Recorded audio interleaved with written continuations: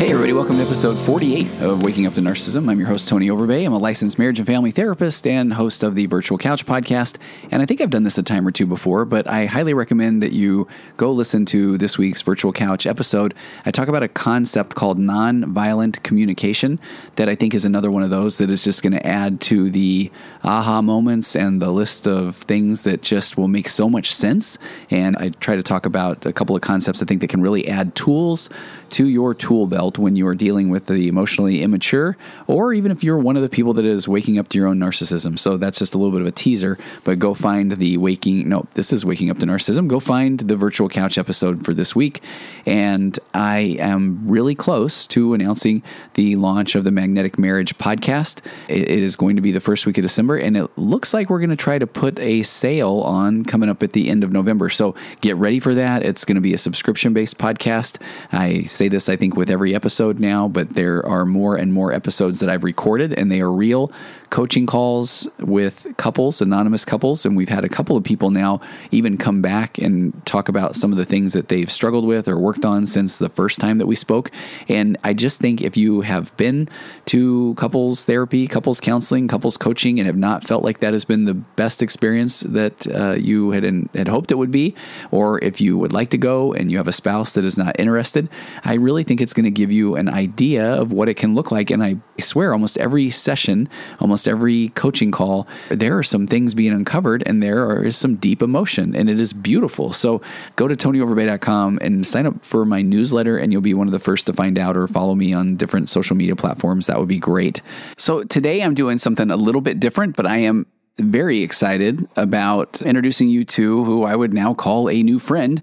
And her name is Michaela Renee Johnson. And Michaela is also a marriage and family therapist. And if you go to her website, and I'll link this in the show notes, but she says about 75% of her caseload is couples. She's on her bio, she's an avid adventurer. She's traveled to 20 plus countries, but also on her bio, she talks about being a licensed tailwheel pilot who flies a 1947 Piper Super Cruiser, aptly named Pop-Tart, that you can find on her social media. And as you'll hear in this interview, we actually live really close together. And when I started looking at her social media accounts, then I realized she flies out of an airport that is very near to my home. So I thought that was really fascinating, that we had no idea where the other person was located, and we are very close, and yet we weren't aware of each other. Michaela asked me to come on her podcast, and I was very excited about that, but I really thought that we were going to come on and talk about 4 pillars of a connected conversation. And I don't know, I wasn't even really sure, but I was excited. Her podcast is called Be You, Find Happy, and I come on the episode, and then she was very open, incredibly vulnerable, and talked about narcissism, and talked about, even as a therapist, the not knowing what she didn't know. And she opened up about some of the challenges that she's had in relationships.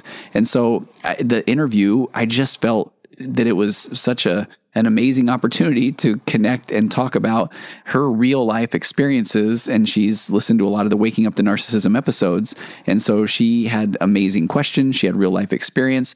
And then I felt like we just locked into this, therapist to therapist vibe. And so I wanted to offer that to the Waking Up to Narcissism listeners. So if you get a good vibe and you like what you hear from Michaela, I highly recommend that you go check out her podcast, Be You, Find Happy, and go to her website, which is michaelarenee.com. She has a book, and the book is Growth Mindset. It's a workbook for adults. And she just has a lot of content out there as well. I look forward to collaborating with her more, because I know that she is someone who works in the mental health world, and she's being very open and vulnerable about the challenges that she's had in her own relationships. And I think that just shows that, man, we can all be going through this, and it's okay to be open, and it's okay to talk about things and to seek help. And with that said, let me get to this interview. And this was me on Michaela's podcast, on the Be You, Find Happy podcast. All right.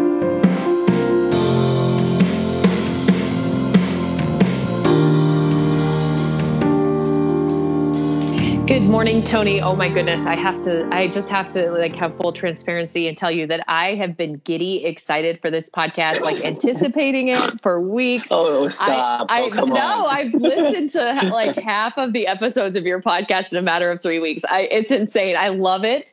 And I'm really excited to dive into what we're going to talk about today. And so for the listeners, guys, Tony's an incredible psychotherapist in the Sacramento, California area, but he's got all sorts of programs for married couples. And more importantly, what I've been taking a lot of interest in is the neuroscience of narcissism. And he's got an entire podcast about that. I'd love for you to share a little bit of your backstory with the listeners, and then we'll dive into my questions, and I will try to have brevity because I have so many. Oh, I'm down, and hopefully we can. I love tangents, and if I go off on one, you have full permission to bring me right back to the present. And I have to tell you, what's been fun for me is I've done what I think people don't ever like to admit, but I've gone and listened to your podcast, and then I realized you're a pilot, and I've got a son-in-law that is learning to become a pilot, and then I think we're actually very close to each other in vicinity, which is kind of wow, that's awesome. Yeah. Yes, I know that the airport that I actually run around there a lot. So so I've been here. Yeah, and you as a therapist, and now I feel like I have to be a pilot now to keep up. And so I'm excited as well. That's exciting. Okay, lots to talk about. So this will probably be the first of many that I love having repeat guests. Same. And then I'll have you on and that sort of thing. So the background, I love that you asked that, because I love that I listened to one of your episodes where you were really talking about self-help and that whole concept of what if we aren't broken? What if we're okay? That sort of thing, which is such a platform of mine as well. So I went right out of college, not knowing what I didn't know. And I jump into a career in tech, in the computer industry, and not even understanding of how much I dreaded and did not like my career.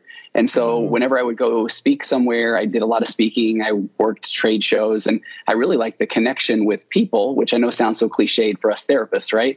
But I loved knowing what made people tick. And so I would find myself having more of a conversation with the people that were helping us set up the booth than I would the guys coming in to talk about nerdy computer things that I was trying desperately to hang on to or understand so I could sell another widget or whatever that looked like. And meanwhile, I'm dying inside, and I would go. So see, you will know this area, Michaela, you really will. I would go to a Taco Tree restaurant up in Auburn, and I would get the super nachos. I would go down to this parking lot of a Denny's, and I would listen to Dr. Laura Schlesinger while I ate my Taco Tree. And I did that for so long, just, and then I would go right back to the computer place I worked in software. And then finally I just said, okay, this is horrible. This is miserable. And meanwhile, I've been writing a humor column in a local newspaper for almost a decade. And I had started having kids. I mean, my wife had them, but I was involved in that as well. And so then I started writing about being a dad, and I said, okay, you know what I'm going to do? I'm going to write a book about being a dad. And then I thought, who is going to listen to me? I have no letters behind my name. So then between Dr. Laura and wanting to write a book, I went back and got my master's in counseling. And then I honestly didn't realize that during the process of getting your master's, you actually had to start seeing clients. So when it was time to do that, that practicum, I thought, oh crap. So I started seeing clients, and then lo and behold, I thought, oh, this is it. This is the thing. And that was 18, 19 years ago. And then since then, I've just been on this trajectory of, I had no idea that you could actually like what you do. And if you like what you do, then you actually are reading about it and watching shows about it and talking to other people about it. That's why I'm excited to talk to you. And so what that career did, or that trajectory did, though, was I had this grandiose vision of helping every man in the world become a better husband and father.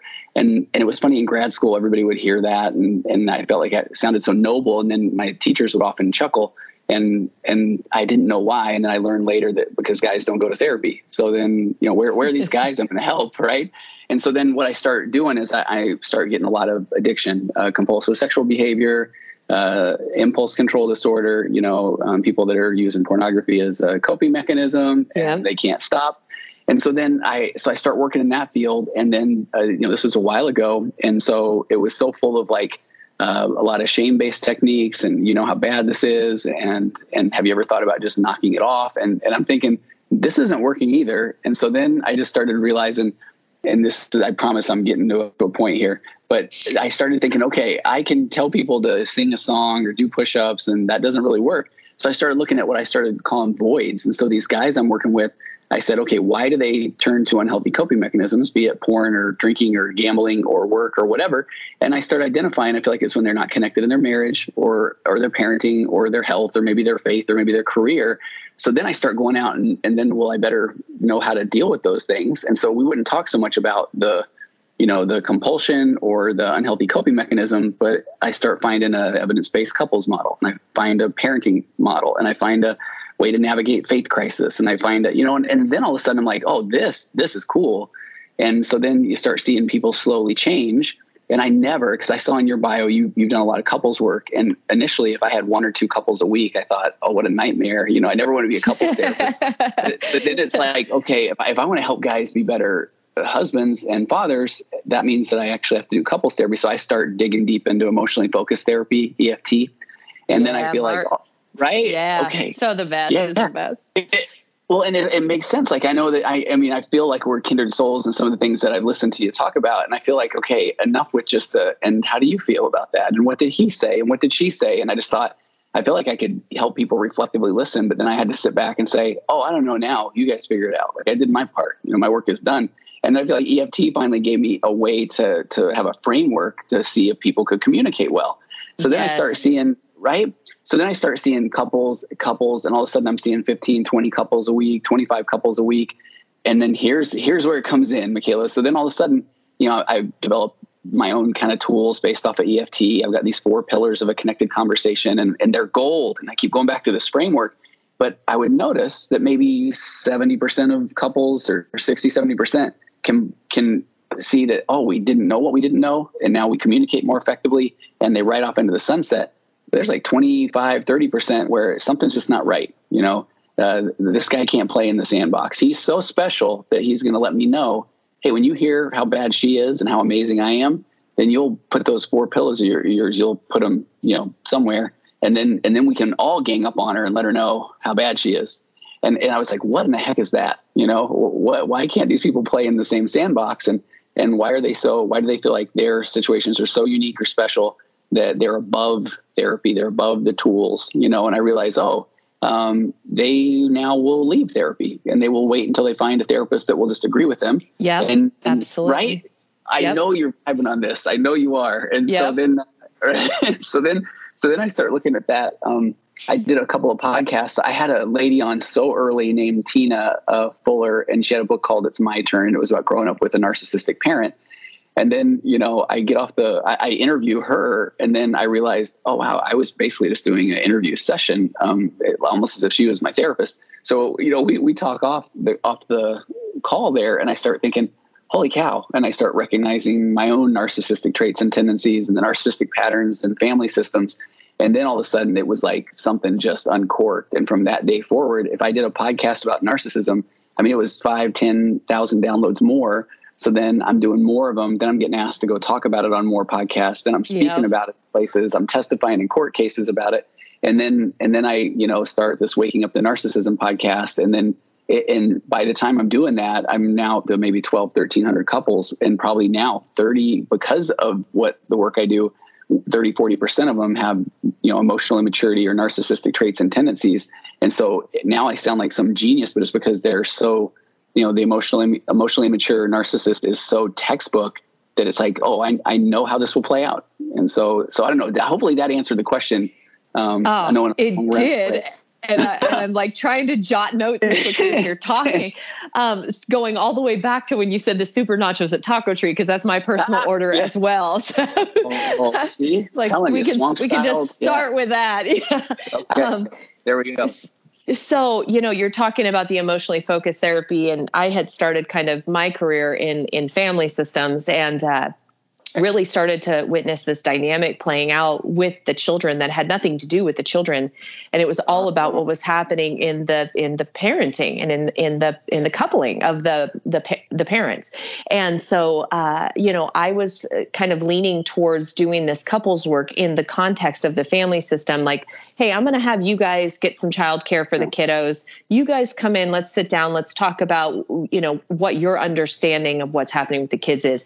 And then these dynamics would play out in the session where it's like, okay, this is what's happening. This is why we're seeing these patterns of behaviors with the kids. And so I started to kind of, like you, look for a structure or a framework that would help me to better parent or to better counsel couples in the parenting context. And I found the emotionally focused, and it was like a light bulb went off. It's like, okay, now I can focus on some training. I can kind of dive into this. And I did all of that. And that's about the time, shortly after that, the Couples Institute of the Bay Area reached out to me, and they do developmentally focused. For some people listening, this might be kind of mumbo jumbo, but it's basically an emotionally focused with an even additional structure added onto it, not unlike what you described with your 4 pillars. And and so there's just a whole lot there, and it has been absolutely fascinating.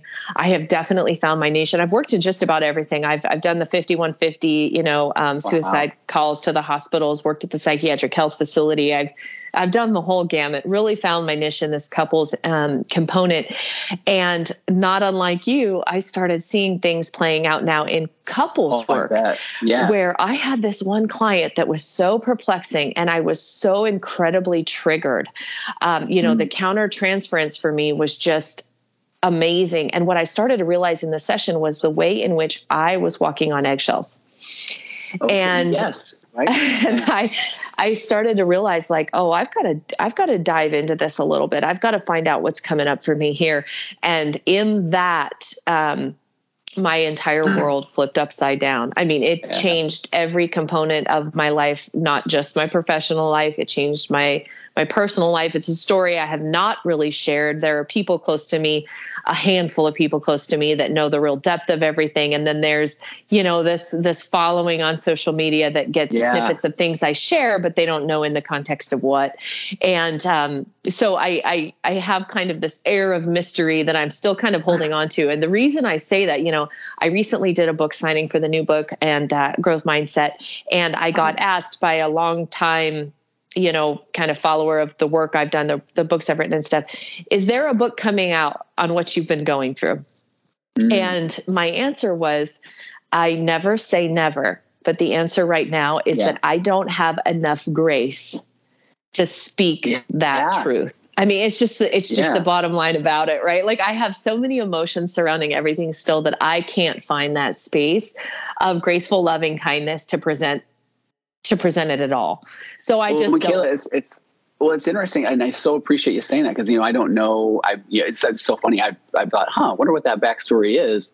And so I'm saying that because I don't know your story, but part of this Waking Up the Narcissism podcast, and I don't know if you've heard me talk on there, but I've got a women's group for women in relationships with narcissistic fill in the blank. So I just leave it at that: entity, mom, sibling, kid, institution, whatever. And it's now 400 or 500 women, and it's thriving. But it's so amazing, because I feel like the work I'm trying to do is meet somebody where they're at, because it is such a process of, you didn't know what you didn't know, then and it's hard to take action on it.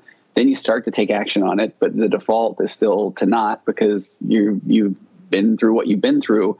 And then eventually it just becomes part of who you are, to kind of remove yourself from that chaos and madness. But then I feel like the stuff we're learning even more about, the Bessel van der Kolk stuff about the body keeps the score, you can fight the triggers and the visceral reaction. And part of the EFT work that I went back and looked at was our emotions fire 2.5 times faster than our logic. And I feel like with people that have been in emotionally abusive or spiritually abusive and physically abusive and gaslighting and all that I swear that their emotions must run about 10 times ahead of their logic, because of a way to protect.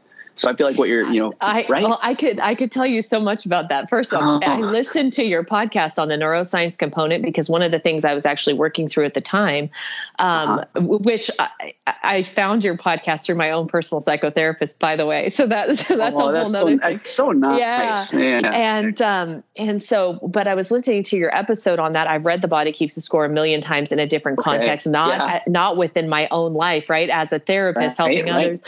And to your point about that too, when I started my master's program, I was like, oh, becoming a therapist is really about fixing yourself. You go through all these classes and you're like, so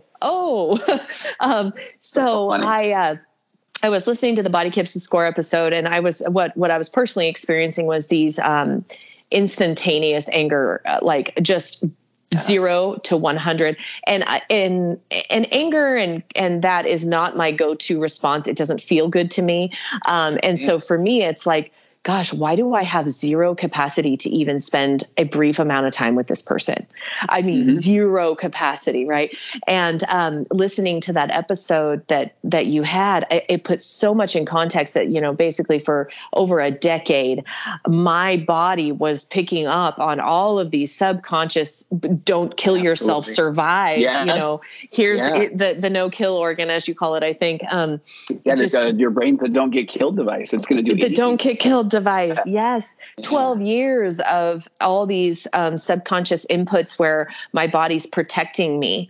And it makes sense now that I'm removed and out of kind of what I describe as like a numbness paralyzation, I'm feeling again, right? Like I'm feeling all these things. And so it makes sense that I can feel anger finally.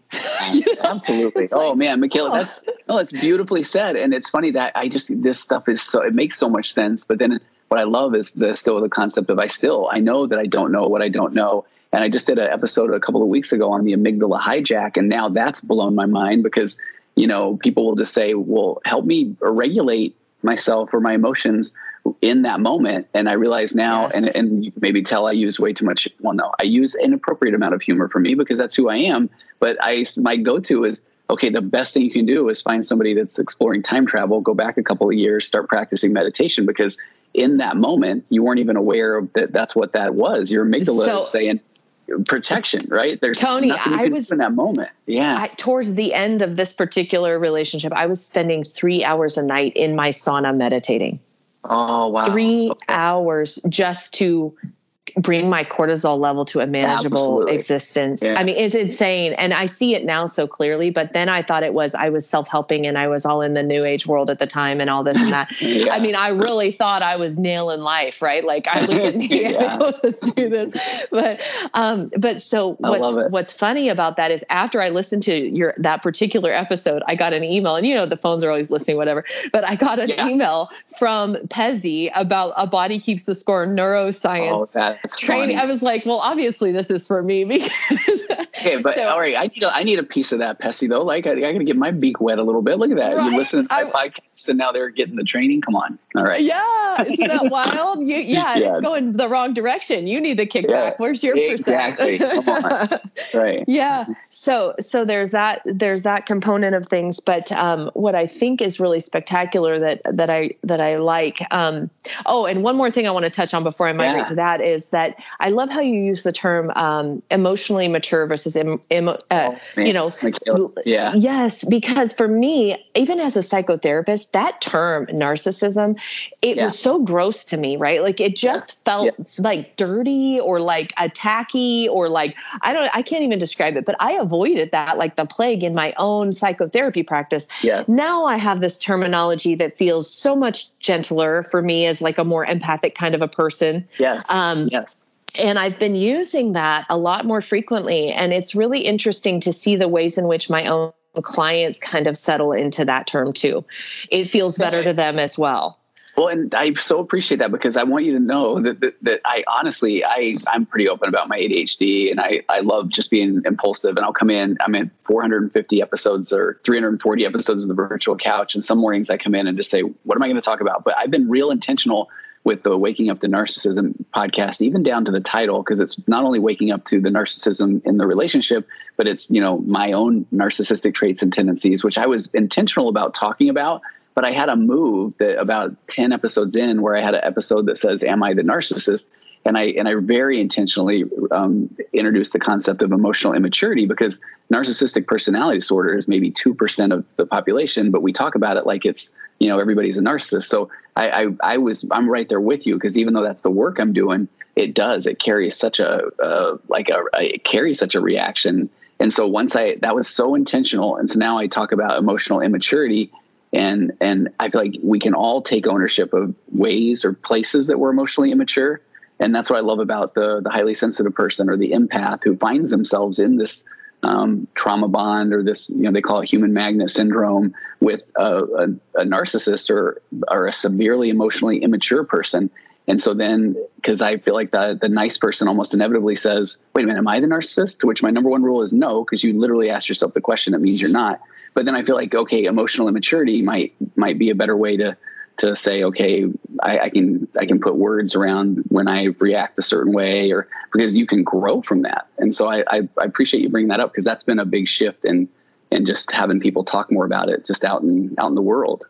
Absolutely. And so, during my first introduction to these things, it was like Dr. Romney and Jackson McKenzie's Whole Again and Psychopath Free. And, through that process, that question came up for me so much. I mean, it was like, okay, is this it? But you talk about the textbook, and it's literally like, I'd flip the chapter and go, you've got to be kidding me. You've got to be kidding me. And then what I've come to find, even in the past month and a half, there were still things that I said, oh no, that wasn't me though. Not that one thing in this one chapter, that one doesn't fit me. Come to find out, oh yeah, it did. You just didn't see it. You just didn't even know. Yeah. And it's I see what you're saying. Yes. Gosh. Yeah. And that's when I was having that anger kind of flaring up, like, gosh, how much have I lost? So the second component to all of this, that I really found I was so grateful for, was you've done a couple of episodes on what is a healthy relationship, right? Like, what does that look like? Yes. Because I think people who are coming out of certain types of relationships like this get confused. Like, am I just being love bombed? Am I just, in what context is this normal? And in what context is this not? Because, I think you said something about the picker being broken type of a deal. Yep. People ask me all the time that. They're like, well, my picker must be broken. And I think, okay, bless your brain's pink squishy heart, but that's a story it's trying to tell you, because it's scary to go back out there and test the picker, but you've got all this new data, and now it's time to find out what a real relationship looks like. But then I worry people don't do the work, and they do go repeat the same pattern. So I love that you're bringing this up. Oh my gosh. And I think, to your point, right, the unself-helping, right, this is the part of things that I have been really struggling with and really trying to identify just as a general overall theme. Is I spent 12 years of my life fixing myself to fit into a mold that was still never good enough, right? Like, that was my story. Yeah. And I allowed it. Why? And then I think, okay, and so in what ways do I need to unself-help, but in what ways do I need to continue self-helping to grow from this experience, right? There's this gentle balance that I'm trying to find of like, it's crazy.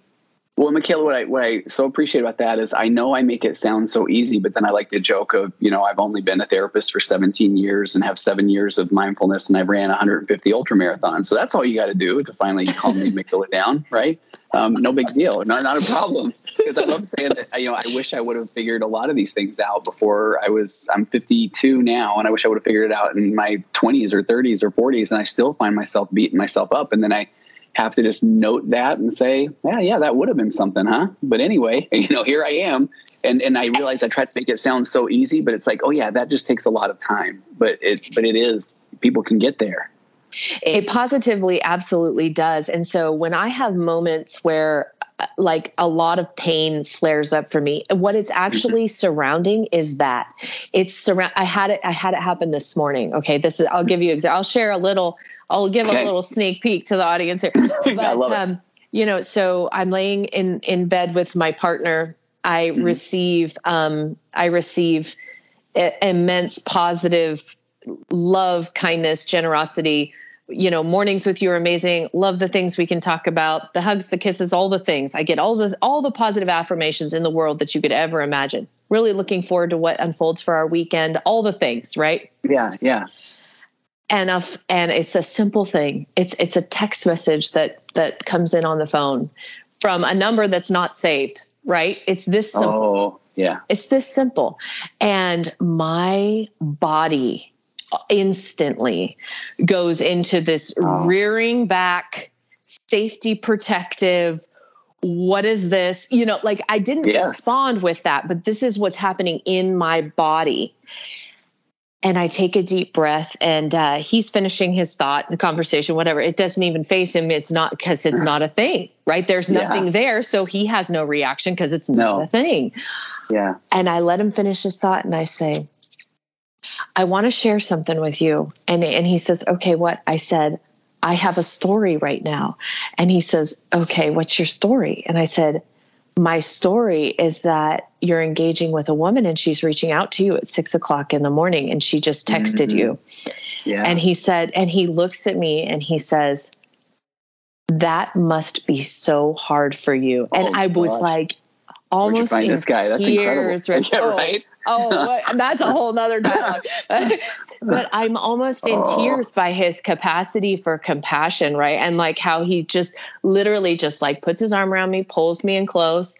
He goes, I guarantee you it's a telemarketer, opens his phone and reads it. Hello, we've got an ADL grant for just to calm my central nervous system. Yeah. Michaela, I feel like I need you involved in. I have so many projects I want to do around this. And it's like, I mean, we can do a role play, which I'm horrible at, but if I play the role of the emotionally immature guy, and that one is like, oh, you think I'm having an affair? Well, how do I know you're not? You know, and then it gets turned. Yes, this is my experience for a decade, and so yes, exactly. And then it turns out, it's because actually everything that I thought was happening, and I was just good being point, right? Because it is. All of a sudden you're like, tell your body, no, he said he's not. And matter of fact, am I the one? I didn't think I was, but it's crazy.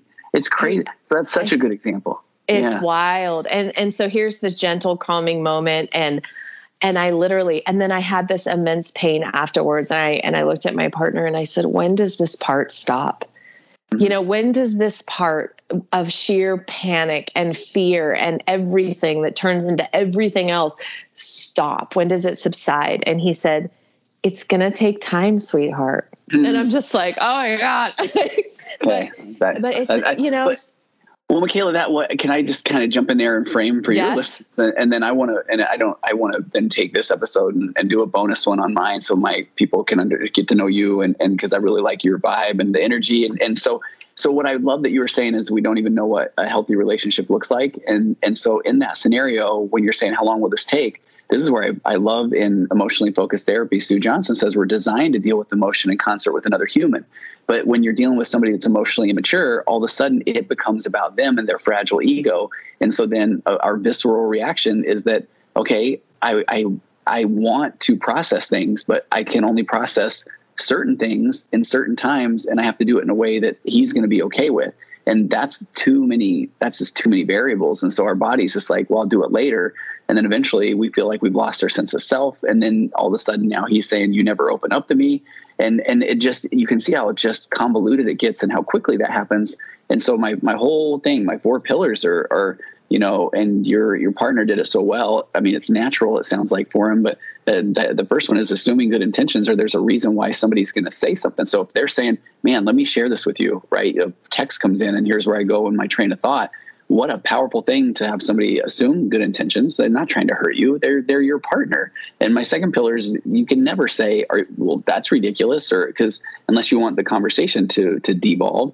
And then that third pillar is, how about you ask questions before making any comments? Well, tell me what that's like. And that must be hard. And then the fourth pillar is to stay present and not go into a victim mentality. If he would have then said, okay, well, I guess I'll just never have my phone on again, whatever it is. And I feel like people don't even know that framework exists.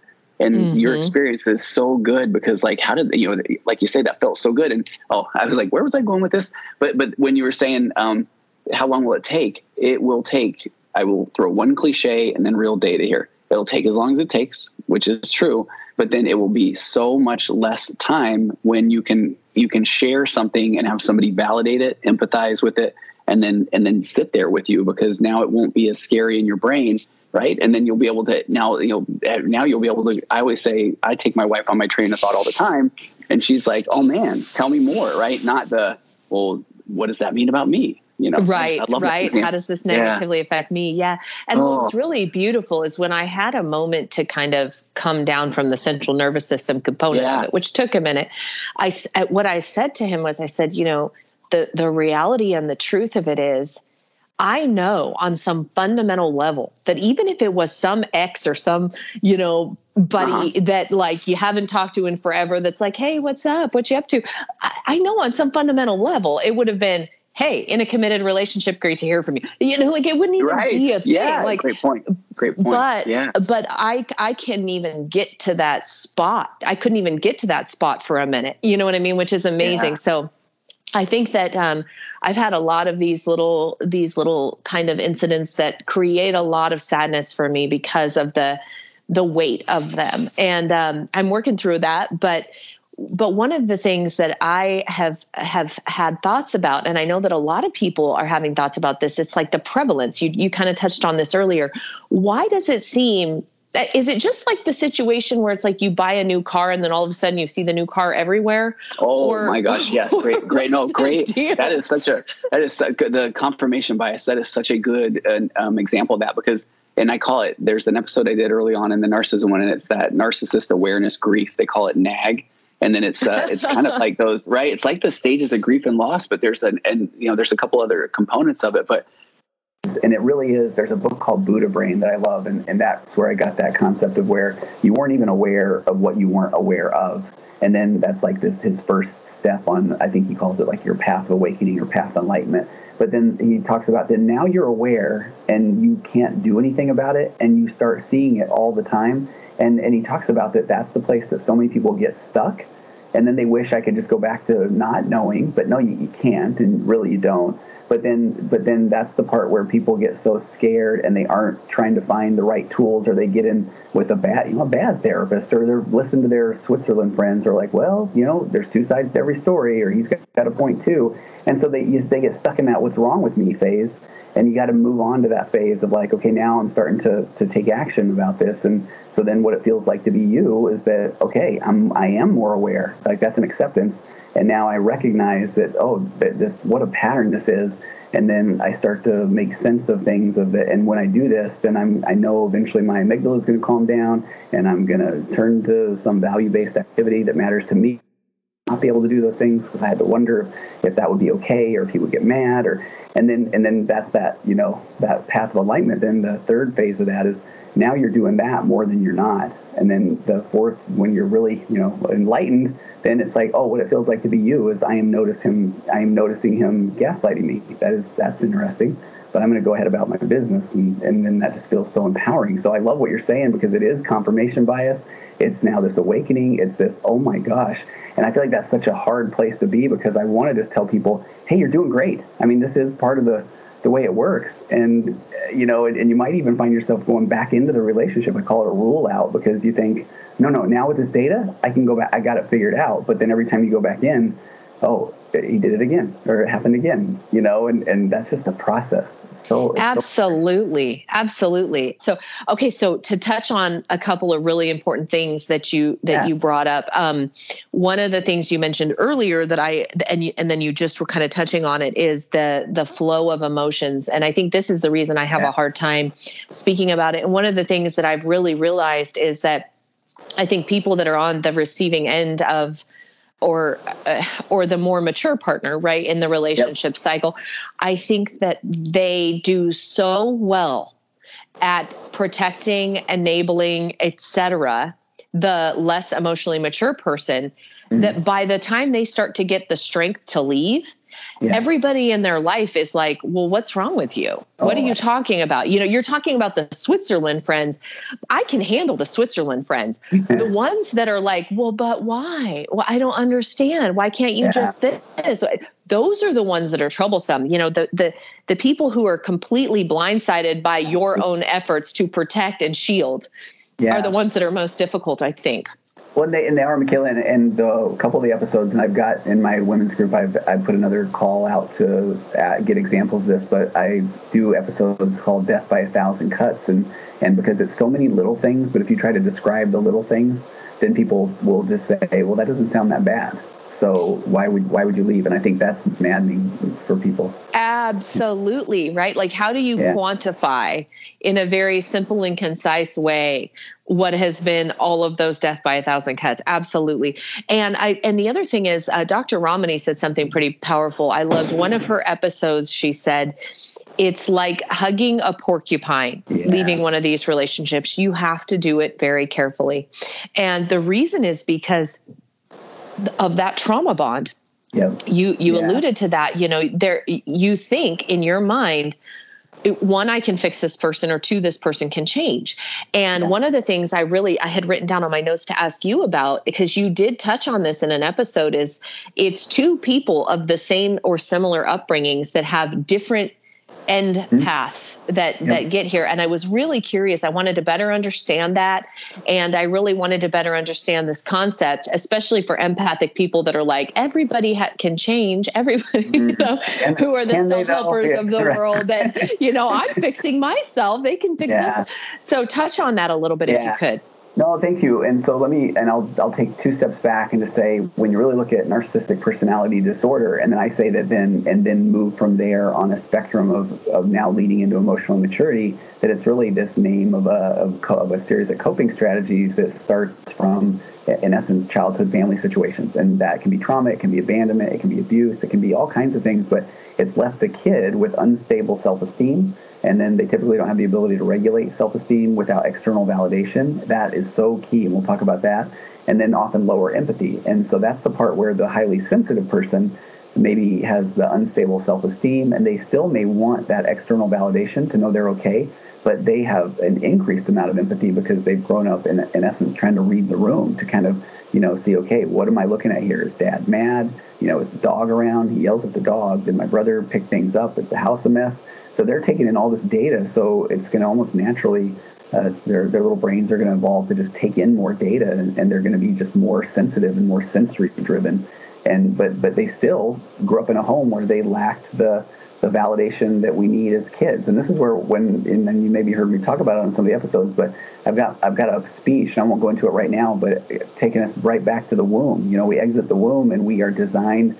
We need our needs to be met. I mean, we have to have them met, or we die as little babies. The little babies that smell good and they're adorable, so if they cry, we go take care of their needs. But then, we once after that, the gloves are off. But now all of a sudden, a kid they must find a way to get their needs met. And if they grow up in a home where there's not a lot of positive environment or external validation, if they're basically just kind of playing off of however the mood mom and dad are, then they're going to, do they become the fixer? Do they become the star athlete or the student, or how do they get their needs met? And so then they grow up into a world where they're doing that in relationships, where it's not who I am, it's who do I need to be to get this person to like me, because if the person doesn't like me, then I may die, in essence. And so I think that's what is so fascinating of what you're saying. We start out kind of almost in a similar place, but then it can almost go one of two ways. And that's why those people often find themselves in relationships, the pathologically kind and the pathological narcissist, and they form that human magnet. Wow. I mean, that's really profound if you think about it. And it explains so much of why it feels like there's this soul connection, or this, like soul purpose or something like that. Wow, that's really profound, actually. One of the things you said in one of your episodes was tension is where growth occurs, and contention is where destruction occurs. Or it was something to that effect. I was trying to jot it down as I'm listening, driving down the road.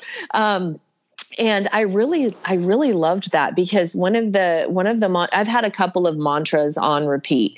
And, one of them is, what is the intention? Like it's a question that I have to ask myself frequently, migrating through various different relationships, because I feel like sometimes, it's this interesting juxtaposition of trying to allow myself the freedom of expression and feeling that I'm having, and not gaslighting my own emotions. Right. Yeah. So trying to be mindful of not judging my own thoughts and emotions, but then also really trying to decipher rational thought via what is the other person's intention.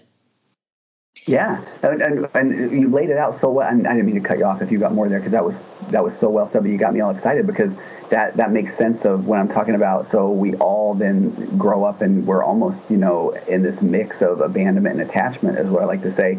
So it's normal to find this like codependency and this enmeshment. But then when we start going through life and we start having jobs and kids and opportunities and loss and growth, and now all of a sudden, of course, two people are going to start to have two different experiences. And so an emotionally mature relationship, they're going to both be able to express them and explore those emotions, and that's going to be where growth will occur. That's where, the tension comes, and that, oh, I didn't know you thought that. But we are, if our experience is, I didn't know you thought that, I can't believe you thought that, you shouldn't think that, and how do you think that affects me? Then I'm going to stay so far away from that, and I'm going to be saying, I don't know, what do you think? Oh, yeah, no, I think that too. I think that too. And then we try to convince ourselves, well, now I kind of have to think that, because if not, things are going to blow up. And so then, again, people just lose their sense of self. And meanwhile, the emotionally immature is the one that ends up doing doing the gaslighting and then controlling the relationship, because it is about control for them.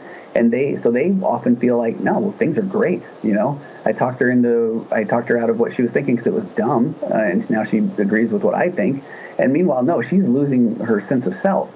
And so at some point, right, that's where that whole body keeps the score vibe kicks in. People start finding themselves looking outside of the relationship to feel heard and understood and validated. And so now you start to try to help somebody in that, the sensitive person, speak their truth or speak up, and it is going to come with a ton of invalidation. And I think that's one of the hardest things, and that's where that growth can occur, though, right? That invalidation or the tension. And once we realize that we're okay expressing ourselves, and we watch the emotionally immature person go around all the circles, they try anger, they try sadness, they try victimhood, they try humor. And if you hold your ground, because this is how I believe, I feel like that's where you start to really realize, hey, it's okay for me to have my own thoughts and feelings, even if.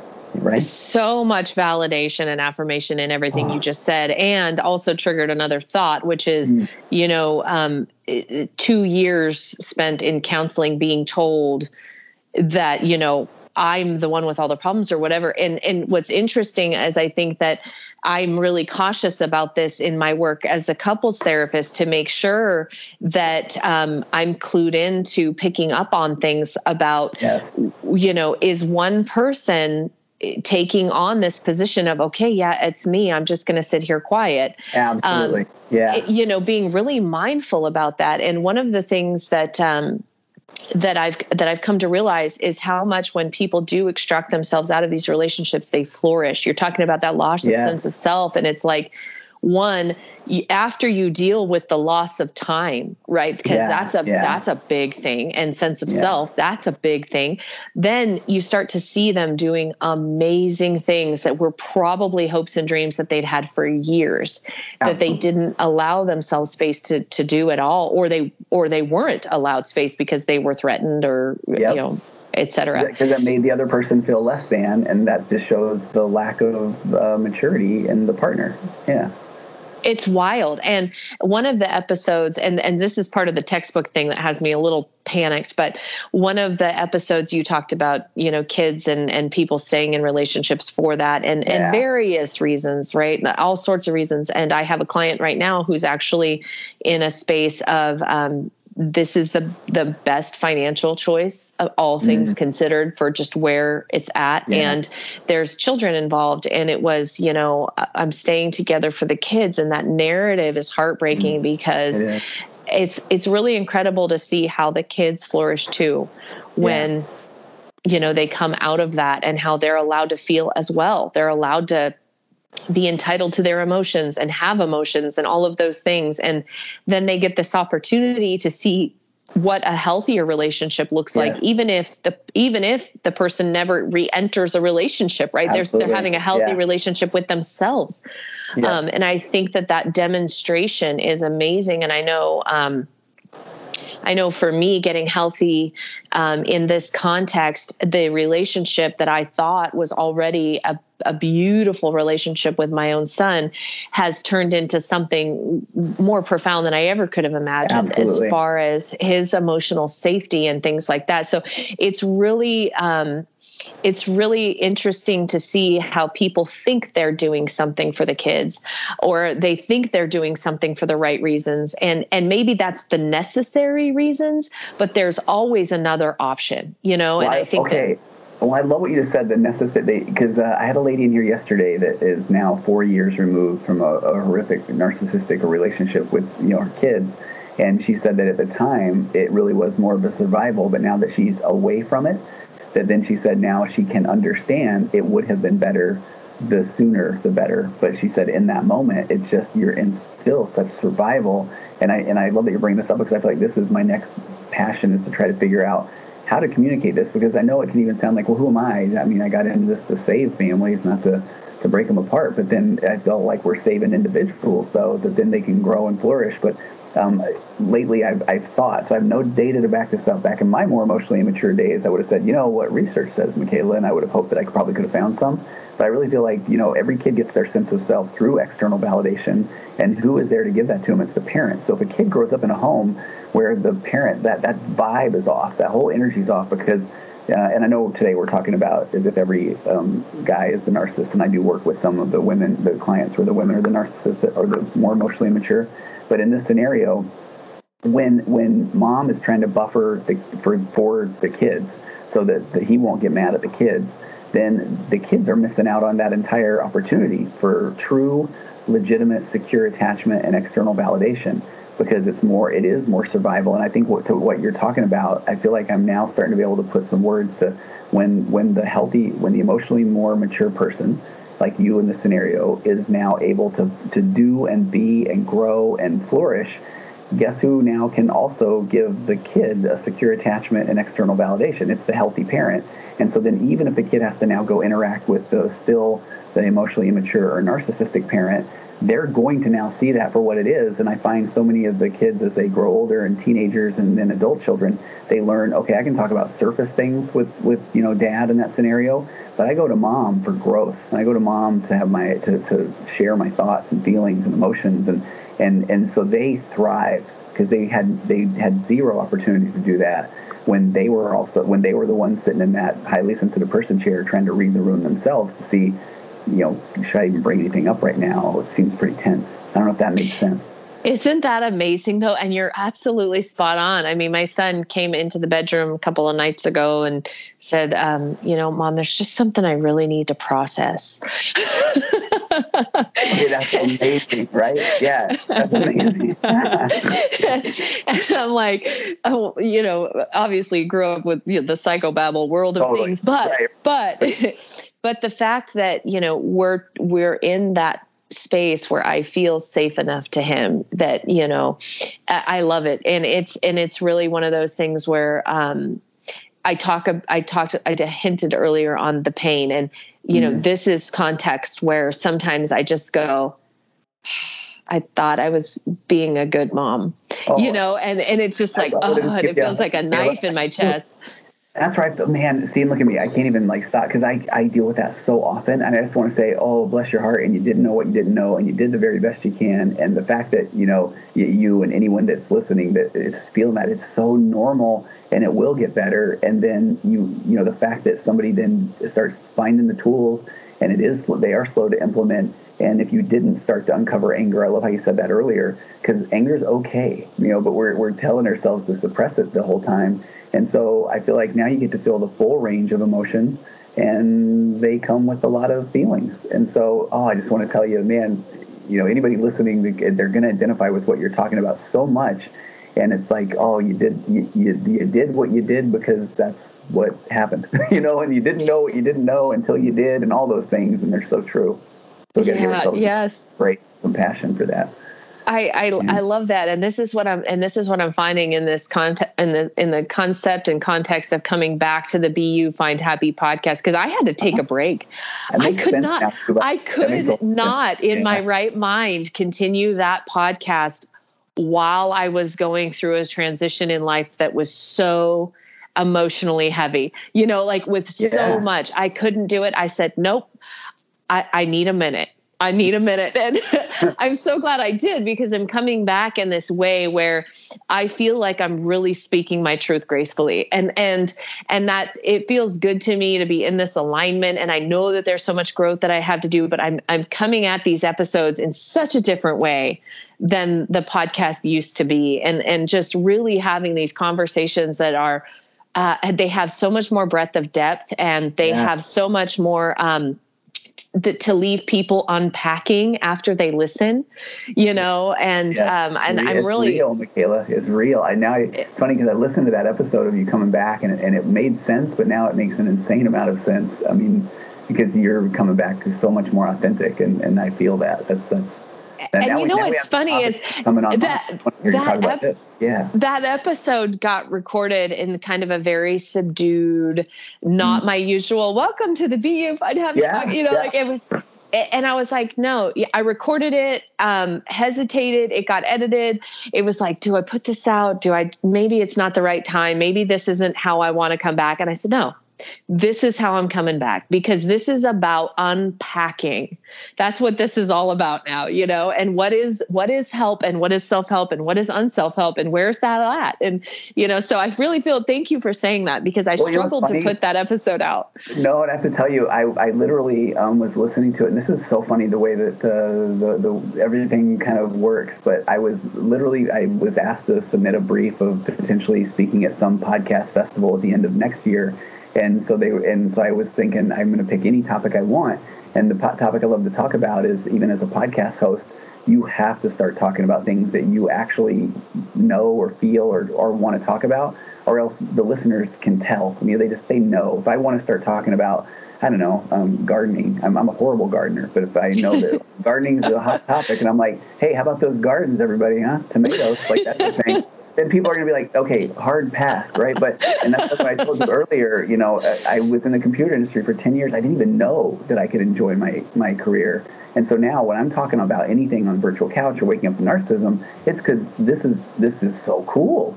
And so I felt that, even though, like you say, it may have felt subdued and that sort of thing, but I knew it was real, and that's like that's powerful. Thank you. And I'm loving the learning and unlearning that I'm doing through it. Right. So it's been fun. It's been fun. I am with such gratitude that you came on. I know you've got so many other things cooking, and I just really appreciate that you took some time out to come on to this podcast and share what has really been profound and powerful for me. So thank you. No, Michaela, I'm honored. And so please, I'm going to see it. Immediately, actually, I've got a client in the waiting room. But the second I can, I'm telling you this because this is how important it is. Not like, I've got lots of clients, Michaela, but it's like I want to have my assistant reach out to you and schedule something right away, because I feel like we could talk for days. And then I would love to hear on my podcast, on the Virtual Couch one, of you coming back more authentic. And then if I can start coaxing you over onto that Waking Up to Narcissism one, I feel like you could help so many people just feel heard and understood there. So I hope now I'm not making it too awkward for you, but I love that. Okay. I'll look for the email from Naomi, and hopefully we'll run into each other at the airport. That would be fun. I literally ran by it. I mean, this is too much insider baseball for people listening, but I literally ran by it while the air show was going on Saturday, and I thought, she's over there. I was there. I was pimping rides for Adventure Flight. I wish I would have. I was on a run, and I thought, oh man, But anyway, you should have stopped by. I know, right? But when next year we go again. Okay, Michaela, what a joy! Thank you so much. Yes, thank you so much, Tony. And listeners, we always include all the links in the show notes. Check out his various amazing podcasts and website. Learn about him and all the things he's doing. Thank you so much for coming on. Thank you.